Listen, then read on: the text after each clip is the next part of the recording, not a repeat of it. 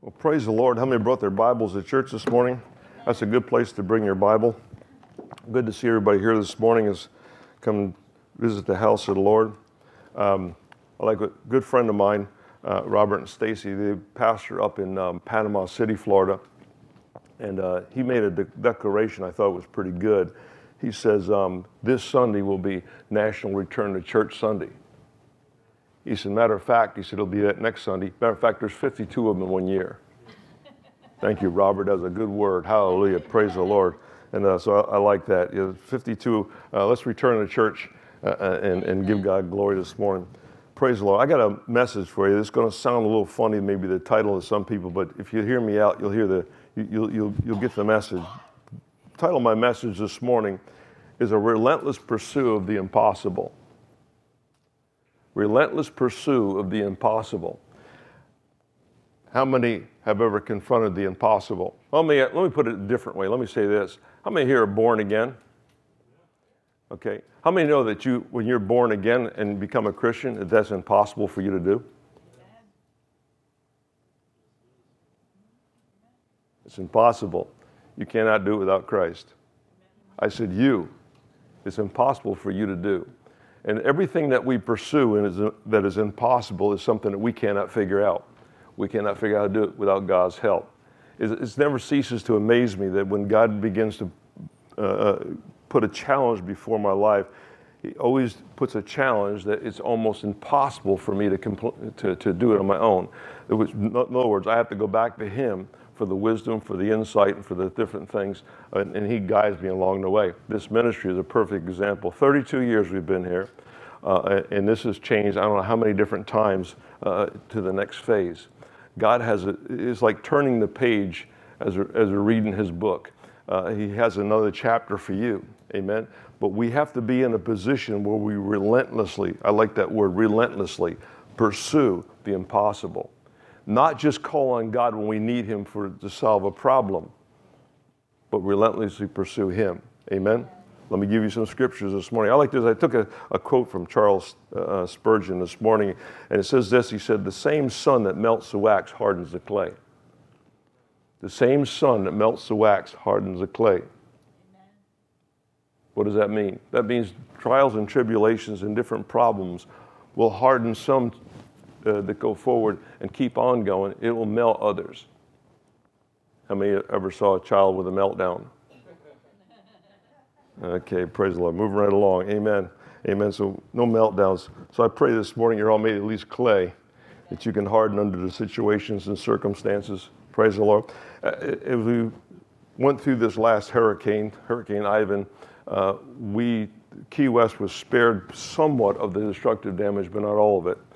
We've had houses that were flooding and different things like that. As you noticed by living in Key West, storms that generally hit us from the Gulf side will have more of a water event than they will a wind event. Of course, the opposite comes true when it hits it from the Atlantic side.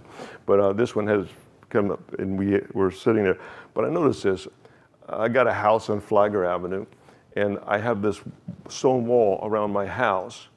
And the fact is I got two big wooden gates that come into the yard, and of course the garage is there. And these gates are, each gate is 7 foot long, okay, and it was 6 foot high. So they're about 14 foot across. There's a 14-foot cross opening. Those gates withstood the hurricane winds of Irma, okay, which was a Category 4 that hit us from the Atlantic side, came across the Keys. Those gates withstood that storm. But this little Category 1 that we had that came from the south side showed me the weaknesses. As a matter of fact, it took one gate right off its hinges and was going to blow it out into Flagler Avenue. So I'm out there in the storm. I salvaged the gate and lashed them off so they wouldn't float away as the floodwaters came in, and so on and so forth. But what it did is that storm showed me where there was a flaw in the hardware of that gate and how it was attached to the wooden gates, or two cedar wooden gates. Well, guess what? The next day that flaw was taken care of. I don't believe in leaving flaws go for a long time. I got looking at this, and another guy spoke to me. He said the same way with the trials and trouble you go there. It'll show you your character flaws. It'll show you the flaws within your life, and they'll be able to stand out more clearly, though we don't like it. I don't like going through trials. How many here like trials? If you do, there's something wrong with you. Get help. Seek help quick. Nobody likes trials, but praise the Lord. How many know? But going through it with God is a whole lot better than going through it by myself. And I can't remember, I have a house and my garage is separate from the house, and I've got a generator inside my garage that is jacked up off the floor and suspended. So basically, if I lose power, I can turn that generator on. And at the noise of that generator and everything else, I got exhaust outside, so don't worry, I'm okay. At the noise of that generator, I have prayed and rebuked against more storms that we have got. I can't even count as many hurricanes that we've seen, not maybe direct hits, but glancing blows off of Key West. But one thing I'm thankful for, I'm always thankful that we live on an island, because whatever floodwater we see, Hurricane Wilma, they had places in the Keys with 6 foot underwater, but it only lasted about an hour, and then it goes away. So I guess if you have to go through problems, you really want them short-lived, don't you? Yeah. Not long. Okay, praise the Lord. Again, my relentless pursuit for the impossible, because there's nothing we can do about a storm. This is a good reminder. There's nothing we can do about a hurricane except sit there and watch it. We can't direct it. We can't stop it. We can't make it weaker. The most brilliant minds in science cannot fix that hurricane. It's going to do what it wants to do, and you just basically stay out of its way or calculate how bad it's going to hit you. But there's nothing, once it's headed for you, there's nothing else you can do about it. Amen? So praise the Lord. It's an impossible situation to come against a hurricane. It's an impossible situation to do that. But then I'm reminded, God is our God of the impossible. How many times have God protected us, and we've prayed protection for us and other people? My house is a concrete house. It's in pretty high ground considered. Key West isn't very high. I think by 11 feet above sea level is considered high in Key West. But how many families we've brought in from the church that lived in weaker homes? No, come over to our house. We've had some parties, haven't we, Jennifer? And in my house, and kind of all together. And but the thing is we pull together. But how many times God has blessed us? No matter what we lose in the natural, we lose from a disaster or whatever, the thing is we got to remember God is a restorer of those things that we lost. But the worst thing we could lose is our soul.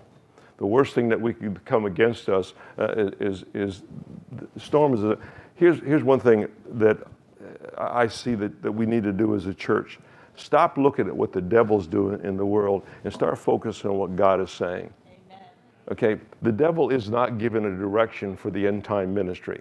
I got news for you. He's just doing what he can do. Okay, the direction for the end time ministry and what we're going to be looking for in the coming of Christ is come through the Lord, not through the devil. Amen. The devil went out there and he's had fits through the centuries and destroy, kill, steal, and destroy. That's what Jesus. That's all he does is kill, steal, and destroy. Okay, but it's an unwise person that allows him, when God has given us the power over it. So let me get to my message. I wanted to share that with you anyway. I did get the gates fixed, by the way. They're all back up. And I took care of that little flaw. Just a little thing like wood screws instead of bolts in certain areas of the gate strengthened it for the next hurricane. Amen? It might be just a little adjustments that you're going through in times of trouble. I'm not just talking about the hurricane, but the times of troubles of life. Maybe it's just a little adjustment, but that little adjustment can mean a difference of let's say, standing or being blown off your hinges. So I pray nobody here is blown off their hinges. Praise the Lord. Amen. Ecclesiastes chapter 7, verse 8. Go dig this one right back up the Old Testament. It says this. It said, the end of a thing is better than the beginning, and the patient in spirit is better than the proud in spirit. I'll say that again. The end of a thing is better than the beginning. What does it mean? Well, Jesus said it this way in Matthew chapter 10, verse 22. He says, but he who endures to the end shall be saved. It doesn't matter how you start out, it matters how you wind up. Amen? It always saddens me to watch Christians that are on fire, developing, going for things, then all of a sudden they begin to peter out at the end. And their church attendance starts to drop off, their prayer starts to drop off, and they begin to go backwards. Always sad, because basically God is looking for those who finish strong. Amen. Finish strong. It sounds like a fitness trainer I had one time. He says, come on, Kevin, finish strong. I'm tired. Finish strong. Yeah, finish strong. Praise the Lord. There's a verse that, amen. But it says, and it also says, this is a message for the church. This is what we should pick up. Scripture, what it says, 1 John 2, chapter 2, verse 6. It's been a long time since I heard anybody ever preach on this scripture, but it says this, 1 John chapter 2, verse 6, it says, he who says he abides in him himself ought to walk just as he walked. I'll let that sink in for a minute. Let me read that again. He who says he abides in him, talking about Christ, he who says he abides in Christ or abides in Jesus, ought himself to also walk just as he walked. And I notice the way Jesus walked, if we looked at that example, one thing he always walked conscious of the Father. He always had the Father's presence about him. I pray that today, that we always have the Father's presence about us. All right, we okay so far? I was looking at some books, and some older books I had. Of course, it's been a couple of months. I've been straightening out my library and different things like that. I got a bunch of books. But I come across this. This was a statement that made by Smith Wigglesworth back in 1920s. But anyway, it says, turn your back on every sense of unbelief and believe God. Faith in God and the power with God comes to us through the knowledge of the Word of God. Whatever your estimate, this part I like. Are you ready? Are you listening to this? Don't fall asleep here. Whatever your estimation is of your own ability, of your own righteousness, or of your work in any way, you are no better than your faith. I got to let that one just ferment for a minute there. I just got to let it germinate. We're no better than what our faith is. Of course, our faith and our strength is in the trust of God. Smith Wigglesworth said that in Melbourne, Australia in 1922. He also said this, if your help is only in God, then we are always strong and never weak. If your help is always in God, then you are always strong and never weak. Praise the Lord. Hallelujah. Pastor Kevin. Oh, preach it, brother. We need to hear that one. Hallelujah. Sorry if I woke you up. Praise the Lord. Amen. I was looking through the scriptures. Paul received 39 stripes. How many were the Apostle Paul? He was persecuted. He received 39 stripes 5 different times. Was beaten by rods 3 times. He was stoned and suffered years in prison. Listen to this. Yet he prophesied that in our time period, it would be more difficult to live for God. Anybody in here been beaten as many times? No? Put in prison? Yeah? Okay, like Paul, for what you believe or for what you did wrong? Oh, yeah, that part. Praise the Lord. Amen. But yet he said, these days that we live in, where does he say that? 2 Timothy, if you want to turn your Bible there, 2 Timothy chapter 3 and verse 1, it says this. It says, but know this, that in the last days perilous times will come. That's the times we live in right now. This is what he's prophesying for. To come means forward, future, not where he was living right then.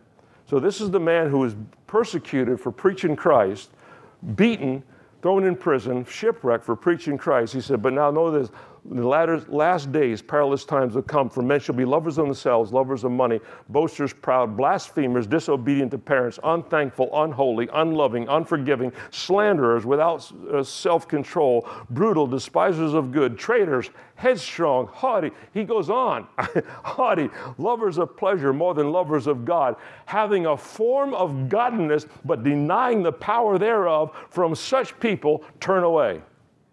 Or from such ideas, we can put it that way. Wait a minute. Having a form of godliness, but denying the power thereof. In other words, Paul says it's going to be worse than my generation, to where I'm put in prison for preaching the gospel, because these people will have a form of godliness. They'll think they're righteous. They're going to be the toughest ones going, because they think they're so righteous for what they do and for the acts they've done. But they're not pursuing the things of the impossible that God has called us to pursue. So he says this is the danger. This is going to be worse than a beating. This is going to be worse than prison, that we have a form of godliness. In other words, we come in with a warmed over faith, instead of coming in looking for the presence of God that he promised would be at any of our church services where 2 or 3 are gathered in his name to be his presence. So instead of leaning in and looking for the presence of the Father, we're just going to come and say, well, you know, sometimes God does. Well, you know, miracles really aren't for today. Oh, baloney. Jesus never put a time element on his miracles for any generation, any time. Paul said that attitude of religion is more dangerous than somebody beating you for Christ or tying you to a stake and setting you on fire as they did back then because you believed in Jesus. This is worse, he said. These are perilous times. This is where the devil comes in and he mulls over and puts the church to sleep at a time it needs to be at its best, at a time it needs to have the power of God going forth. I remember when God first talked to me about Key West. I'm not from Key West. We talked to me about coming down here. I thought, I heard him wrong. Either that or God is nuts.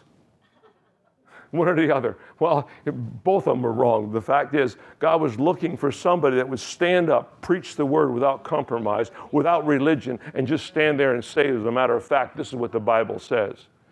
And what he did, he caused us to have a church that this is our standard right here, the whole thing. Not just to preach up to a certain line and then can't go any further because my denomination doesn't like it. But to preach the truth in love and to begin to help people understand the truth. So 32 years later, we're still standing, we're still doing the things that God called us to do. I talked to you last week about Abraham. Abraham waited 25 years before he saw his first child, and he was called Abraham. His name was Abram. God changed his name to Abraham. Interesting thing about covenant, because God made a covenant with him. When a man and woman gets married, well, maybe not so much today, but it used to be when Diane and I got married, guess what? Diane Elting, which was her last name, yeah, it's a Dutch last name, stubborn too. Anyway, I'll get back to my point. But get moving right along. When Diane and I got married, we stood before the priest. It was a Catholic marriage. When we stood before the priest, she became automatically, after that ceremony, she became Diane Kerr. And I became Kevin Elting. I just want to, no, that's not true. I just want to see if you're paying attention to me. Praise the Lord. No, what happened, Diane took my family name. When Abraham said to God, I want to follow after you, he's cut a covenant. The closest thing we have today, a covenant, is marriage. That's the closest thing we've got. But the fact is that back then it was a whole nother ballgame, a whole nother system. Families would come in covenant together, and they actually became related through that covenant and would watch out and protect one another. God says, Abraham, I want to make a covenant with you. And so Abraham says, okay, I'm going to make a covenant with you. And he says, I'm going to make you a father of many nations. So what he did, he took a letter out of his name, Yahweh. And Yahweh became the H that he put into Abram, which became Abraham. Abraham actually means father of many nations, and he doesn't have kid one through Sarah because it had to come through Sarah. Hagar wasn't enough. Hagar couldn't do it. She wasn't part of the covenant. He could have children, but it wasn't part of the covenant. That nation had to come out of Isaac, which wasn't even born yet. So here he is, 25 years he's waiting for this child to be born that God had promised him. So I started talking to my leadership in the war room this morning. I said, here's what it's like. Lighthouse Christian Academy we built Lighthouse Christian Academy. The plan came to me 24 years ago. 23 years we've been operating as Lighthouse Christian Academy. Now here's what it's like. One time we had a full-time staff of 11 people, full-time on the payroll. Okay, let's say that we had all the money that we needed. It wasn't a money issue. Pay the rent, pay the staff, pay everything else. And we opened up Lighthouse Christian Academy, and Lighthouse Christian Academy was there for the purpose, because God told us to open that up to help families in our area, to give them a Christian background. Our textbook is the Bible. It was approved by the state, by the way. That's a whole nother long story. So everything is in place just the way God has said it. But day one, when we had the grand opening, opened up the doors, not one child comes through. That's what it'd be like. Now, that's not what happened, but that's what it'd be like. Here we are, 23 years later, same staff, waiting around for the first child to come through. That's what it's like. To stand and look at the impossible situation, to look at the impossible, but yet with a promise of God, not even batting an eye, said, God said to build it. How many would doubt that thing that I just explained without a child in 23 years would be very doubtful if that was God? But yet with Abraham, that's exactly what happened. 25 years, in other words, we'd have 2 more years to go before the first child walked through the door. And that's exactly what it looked like. but he stands firm. God is behind the person who stands firm and doesn't blow like a weed in every little breeze. Amen? Now, that's not what happened. Our first day, we opened up and 35 kids come flooding through the door, and we've been doing good ever since. But the fact is that's, to put it in terms that we can understand better, that's what it been like 25 years. God didn't say it was going to be 25 years. Abraham had no clue how long it was going to be. But he kept his faith 25 years without relenting. What did he do? He was relentlessly pursuing the impossible. This is impossible. Listen, he goes into Hagar, which was perfectly legit back in his day, not today, but back in his day. So he goes into Hagar and has a son there. So we know Abraham's not the problem. Sarah's the problem. Her woman's the one being close. She never bore any children. Abraham, we know, can have children, but it isn't about Abraham having children by anybody he wants to. Nor is it about you producing anything you want to the way you want to. Amen. But only those things that are sanctified are in the covenant of God. Are we here still? Say, I love you, pastors. Pastor Appreciation Month. Hallelujah. Amen. But that's the truth. No, it's got to come through Sarah. No other way.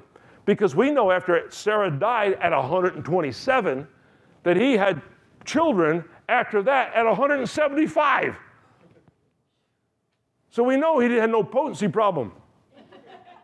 It wasn't about the ability of what Abraham could do. It was about what God said was going to happen, the way God said it was going to happen. Sure, you can do things to make yourself feel good. Sure, you can be on top of the world one minute and be in a gully in the next. But what God wants to do is bring you through on an even keel. Can you pursue the impossible? Can you look at things that are impossible? I asked God, why Key West? Why am I here? He says, because I care about the people here. But this is a sinful city. But he said, I still care about the people. I said, I was here. I figured the first year I was here, but another 6 months ago, and I'd be moving out. Because I watch ministers come and go all the time in Key West. I thought, God would show mercy upon me and want to give me a big ministry. Well, he did, but not the way I looked at it. He did. He expanded my coverage. He said, but anyway, he said this. He says, you can go any place you want to, and I'll bless it. And yes, you can have a bigger church any place you choose to go. I'll still bless it. And it was that long silence that got me, that kind of like there's a but there. Where's the but there? He said, but do you want my heart? Do you want to serve my heart? Do you want to serve what you can do? And I knew people all over the state. I could, Georgia, different places like that. I could go to the buckle of the Bible Belt of the United States, and I could start. This isn't the first church I started. I started lots of them. So I had the ability. It's not about your ability or my ability to do things. It's about where's God's heart in the things that he wants you to do. Can you get a hold of God's heart and do it where he says to do it, even when it's not popular? I can't even count how many ministers I watched go through this town. I used to be vice president of the Lower Keys Ministerial Association. So I had rubbed elbows with all the ministers in different churches. I can't begin to tell you the things I begin to hear from some of these ministers in grumbling and complaining. One guy told me, one time he says, I don't know how you stand it here. I can't even picture raising my kids in this place. He had a legitimate gripe, it sounded like to me. He was a family man taking care of his family. But all he could see was his children growing up and being on drugs or something. But I said, brother, my kids are here. They're not on drugs. I said, the fact is kids will, then I started thinking of the good thing. And then God shut me up. He says, no, I'm trying to talk about anybody, anything. He said, just share your testimony. You don't know anything about his kids or his family. And I began to listen. Yeah. Paul said, the times that we live in now, the worst thing that could happen to us, even more than a beating and more imprisonment, is to get caught up in religion. I warfare in this church all the time because a very dominant spirit in this town. But this is what he's talking about. Have a form of godliness, but deny the power thereof. What does it mean? There is no more power of the Holy Spirit. There is no more miracles. That's the power of God. Do I need to spell it out any clearer? Praise the Lord. we'll deny that, but we still have a form of godliness. In other words, we still go to church, we still do this, we still do that. We build the big cathedrals and all the steeples and everything else. But we've denied the power of God. You know, maybe someday on the sweet by and by. No, God says right now. Matter of fact, the part of the mandate that Jesus gave us, I call it a mandate, call it a commission, call it whatever you want. Do you realize that we're supposed to lay hands on the sick so they recover? Do you know nobody has the authority to cancel that assignment, and it's never been canceled in his word from the time Jesus said it? So as far as we're concerned, we lay hands on the sick. And the outcome of it is not our business. Amen. It's God's business. I do know this, the problem is always on our end, not on his end. Well, I don't see people getting healed. Well, I do. Show me everyone that you said prayed for that didn't. I could show you 2 more that did. I could go around the nation. We'll talk about West Africa if you want to. West Africa, Guatemala. Matter of fact, I got a call just this week from Pastor Mike down in Guatemala, asked me how I was doing. That's funny. The missionary called me, asked me how I'm doing. How are you doing? Oh, you know, same old, same old. We're doing it. We're getting there. He's feeding kids and doing all kinds of stuff, and we just had a chit-chat. Well, thank you for calling. But yeah, we're okay. This ain't our first rodeo. We're talking about the hurricane. Amen? Praise the Lord. Jesus warned in verse 24, and chapter 24, verse 10, he says, many will give up and will betray one another and hate each other. This is what's going to happen in the last times. You know, when the Israelis, I go back to the Israelites back in the Old Testament, the Israelites in discouragement, how many's ever been in discouragement? Here's where you got to be careful. Whenever you get discouraged, it's putting off courage. It's disassembling courage. Discourage is good. How many's ever been discouraged? Anybody ever been discouraged in here? Good. The rest of you are lying. Or fell asleep, one or the other. I don't know. Praise the Lord. Was it the Israelites in discouragement preferred the safety of slavery over the responsibility of freedom?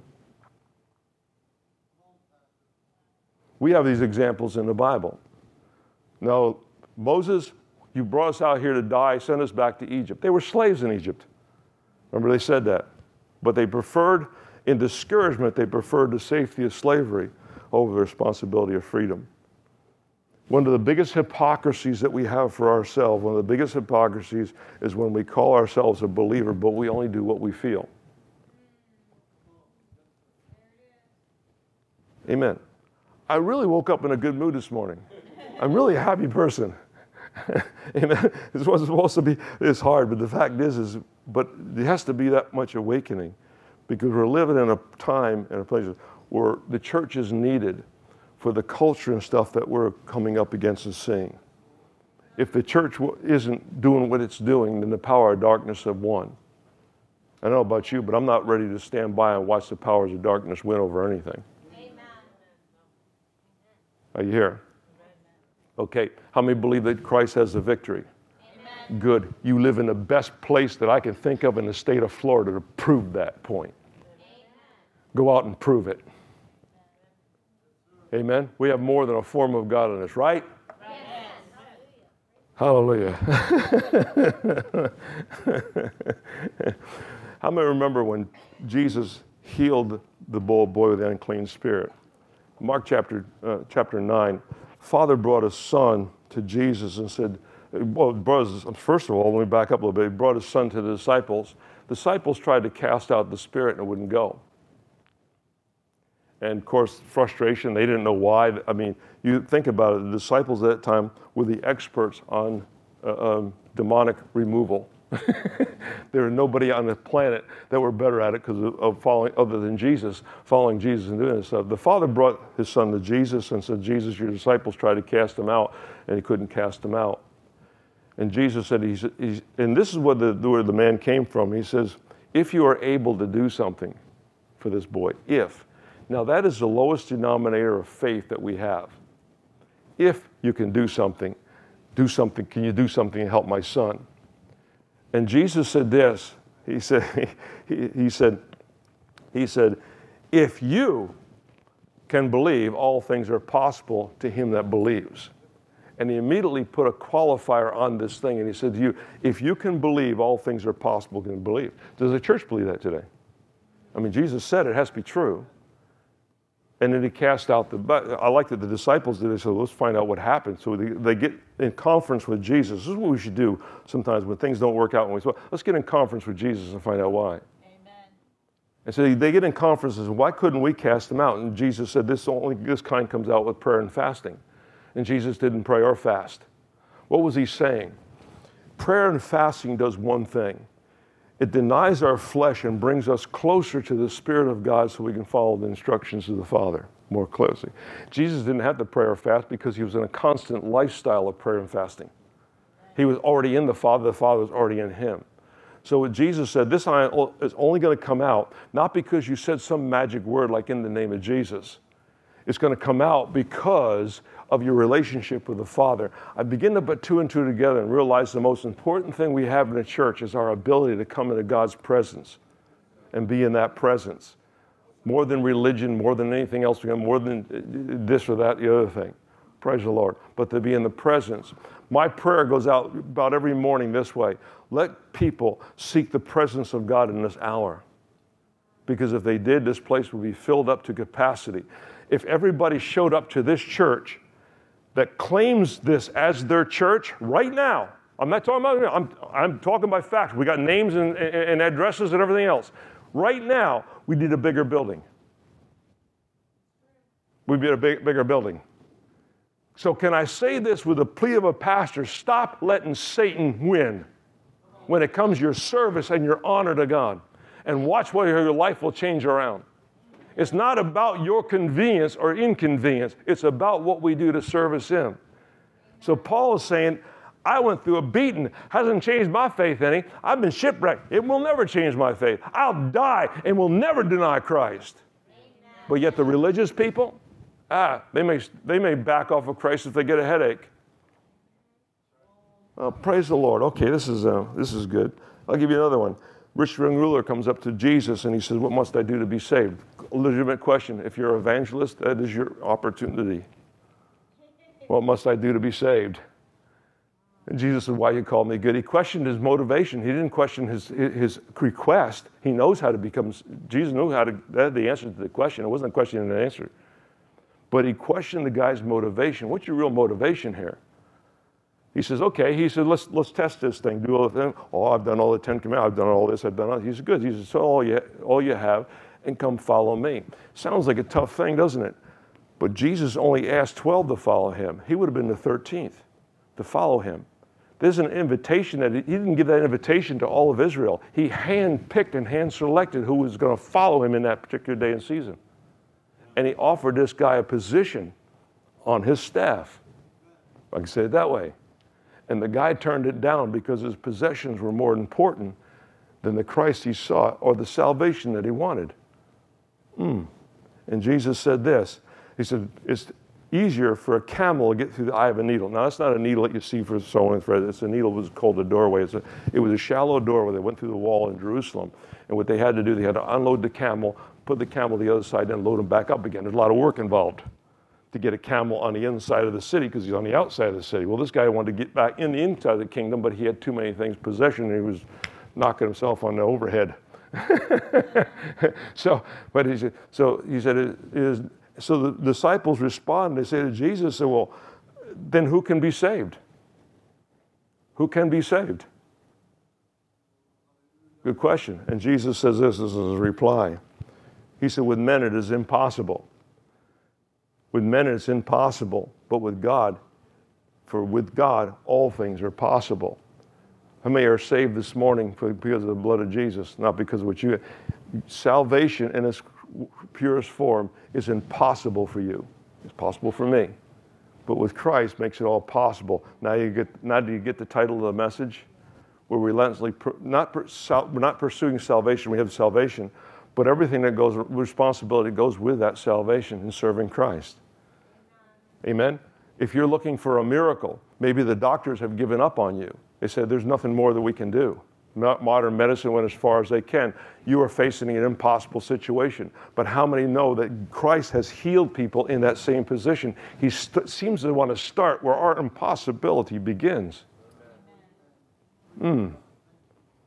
So just like we can't save ourselves because it's impossible for us to save ourselves, we can't go to the cross, and if we did, it wouldn't do any good. Amen? But we can grab hold of the one who did, and with God, all things are possible. Amen? Are we here? Praise the Lord.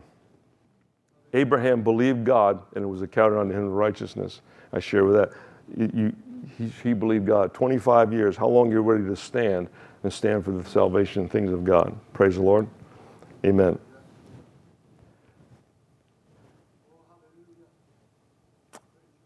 Thank you, Jesus. Going through, I've got a bunch of stuff that God has given me to not just necessarily to share today. When I sit down and prepare a message, I load my notes all up. Amen. For all different things that He shares with me. But for this message this morning, let me share one last scripture for you.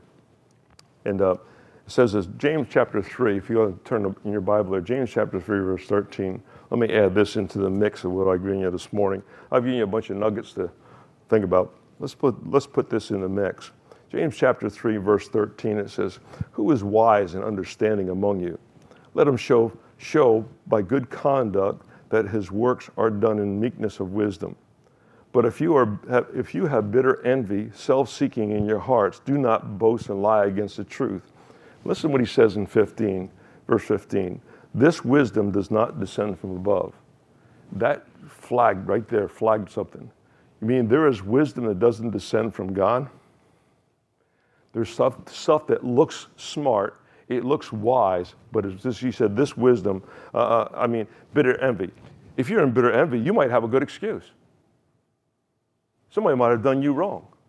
So you might think it's wise to cut people off or not because of that bitter envy. But he says this wisdom doesn't come from above. It is self-seeking. Amen? He says, self-seeking your hearts, do not both lie against the truth. This kind of wisdom, there's a wisdom that lies against the truth. In other words, it looks smart, but it really isn't. It looks like it's divine, but it really isn't. But it's earthly, sensual, this is continuing on with the same phrase, earthly, sensual, and demonic. There's a wisdom that is demonic. Yes, when a wisdom comes and separates us from Christ. The wisdom that says, well, I got this to do, I don't have time for this to do. The wisdom that looks smart, looks like the prudent thing to do, but then turns out to be wrong. Do we believe the Bible this morning? Amen. Okay. You don't have to believe me, but just read it for yourself and believe the word. "For where envy and self-seeking exists, confusion, every evil thing are there.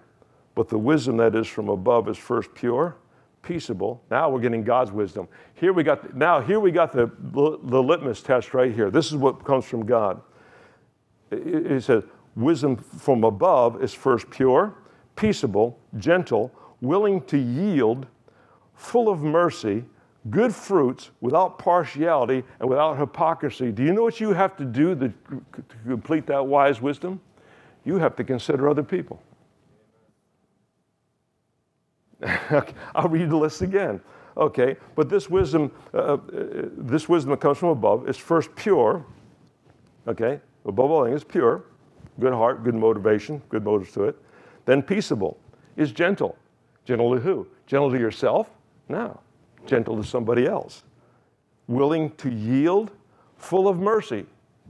Mercy for yourself? No, mercy for somebody else. Has good fruits. Who enjoys the fruits of your labor? Somebody else. Amen? Without partiality. Are you partial to yourself? No, partiality is choice between two things. I'm going to show the same, between two individuals. I'm going to show no partiality. Without partiality and without hypocrisy. In other words, I'm going to do what I say what I do. I'm going to be what I am and be what I could profess to be. That's the wisdom that comes from God. Again, it deals with somebody else. When we serve God, when Jesus taught us how to pray, he said, use this phrase, our Father. Not my Father, not your Father, but our Father. He talked about the body of Christ. Paul even said to have parts in particular.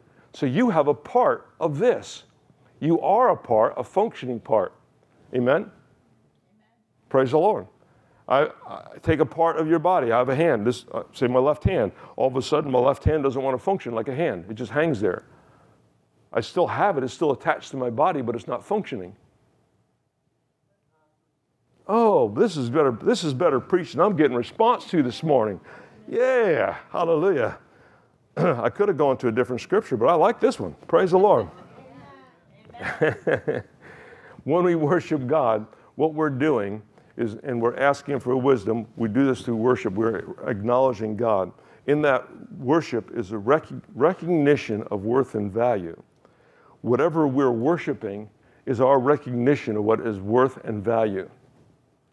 Is God worth and value to you? Then worth and value is then God is who we worship. Amen. If your ideas and yourself is worship, is the worshiping you, well, then that's just you. Praise the Lord. All right. Well, good. I'm glad I preached this message. Hallelujah. I'm not getting a lot of amens, but I don't care. This is a good message. Amen. This may be the vitamin we need. Amen. Or the vegetables we don't want to eat. Praise the Lord. One or the other. Amen. Praise the Lord. Say, we love you, Pastor. We love you, Pastor. Thank you. I feel the love in here. Thank you, Jesus. I really did wake up with a good, you know, I had a cup of coffee this morning. I was really good. I was doing good this morning. Praise the Lord. Amen. Now, how many want to relentlessly pursue? Understand something about quitting. That's a decision only you can make.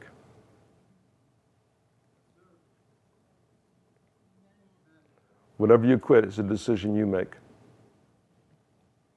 You're the only one that can make that decision. Well, praise the Lord. Quiet in this Presbyterian convention this morning, but that's okay. Amen. Hosea chapter 6, if you ever read the prophet Hosea, one of the problems Israel was having, Israel had departed from God. This is the background of the story. And Hosea 6 and verse 3, he said, let us know, let us pursue the knowledge of the Lord. He made that statement, let us pursue the knowledge of the Lord and let us go forth. In other words, the prophet was trying to bring back a nation that had turned to paganism, had turned their backs on God. And this is what he said, let us pursue. I like that. Let us pursue the knowledge of the Lord. Let us pursue not what God wants to teach us, but let us pursue what we should know of God. Amen? He said, let us know. The first thing he said, let us know. Verse 3, he said, let us pursue the knowledge of God. His going forth is established as the morning. He will come to us like the rain and like the latter and the former rain to the earth. Amen? The cry, in other words, the cry of Hosea was, let's press on. No, let's hunt down, chase the encounter with God that changes our understanding of reality. Can I say that again? I worked hard getting all this down. The cry of Hosea was this, let's press on. No, let's hunt down, chase the encounter with God that changes our understanding of reality. I pray that this morning, that when we press into the presence of God, you've heard me use the expression leaning in, the presence of God makes all the difference. I've been preaching this now for a couple of years, or the emphasis, I should say, on this for a couple of years, but the presence of God makes all the difference. Jesus said, where two or three are gathered in my name, my presence is there. Is there any time that the presence of God is not worthy of praise? Is there any time that the presence of God is not worthy of worship? Is there any time in the presence of God that wisdom is not given? Is there any time in the presence of God that we get stubborn and stiff-necked and will not do what he says? Oh, sorry, that was for me. But is there any time in the presence of God that we're not loved? Is there any time in the presence of God that we do not receive joy? Is there any time in the presence of God where we do not receive peace? All those things that I just mentioned, how many would want those things? How many want more peace? How many want more? Then the presence of God is the answer. If you went to a doctor and he gave you a prescription for whatever, would you follow that prescription? Most likely you would if you're paying the bill. Amen. Well, I'm not a doctor, but I can speak for the word this morning. When the presence of God is there, there's fullness of joy. Yes. I do know that. I do know with the presence of God there's peace. If you're in turmoil this morning, I do know God has your answer. Amen. Don't look at the world. They don't have an answer. they would kill for peace, right? Kind of contradiction in terms, but they would do anything for peace because there is none. There's none to be found. Praise the Lord. Good preaching, Pastor Kevin. Hallelujah. Amen. I'm glad I had that cup of coffee this morning. I was able to talk fast enough to get all that in. Amen. How many are glad they came to church this morning? Amen. I don't care. We locked the doors. We're not letting you out anyway. Praise the Lord. But no, how many get a sense as I'm preaching this? How many get a sense of the Spirit of the Lord speaking to the church, speaking on your behalf? Amen. Father, we thank you for the word that's gone forth this morning, and we give you the praise and honor for it. And Lord, we thank you again for giving us wisdom, understanding, and insight. Though we may live in perilous times, as Paul placed it, we know that things that seem impossible right now are not impossible with God. Everything we're facing, I mean everything that we're facing right now that looks so impossible are not with God. They are with us. They are in our own strength, but they're not impossible with God. So Father, help us to pursue the impossible, which causes us to pursue you in every circumstance, in every situation. And we thank you. We give you the glory and honor for it this morning in the name of Jesus. The devil is not stronger than you. He is not bigger than you. The devil isn't even in the same category as you. The devil comes from a fallen angel called Lucifer, which was a creative being of God's, so he's not even in the same caliber. Help us to realize that and recognize that and get the revelation of who God is. Father, we thank you in the name of Jesus that you have given us the grace. Grace is not an entitlement for salvation. If you're taught that, I'm sorry, you're taught wrong. Because Paul taught us what grace was.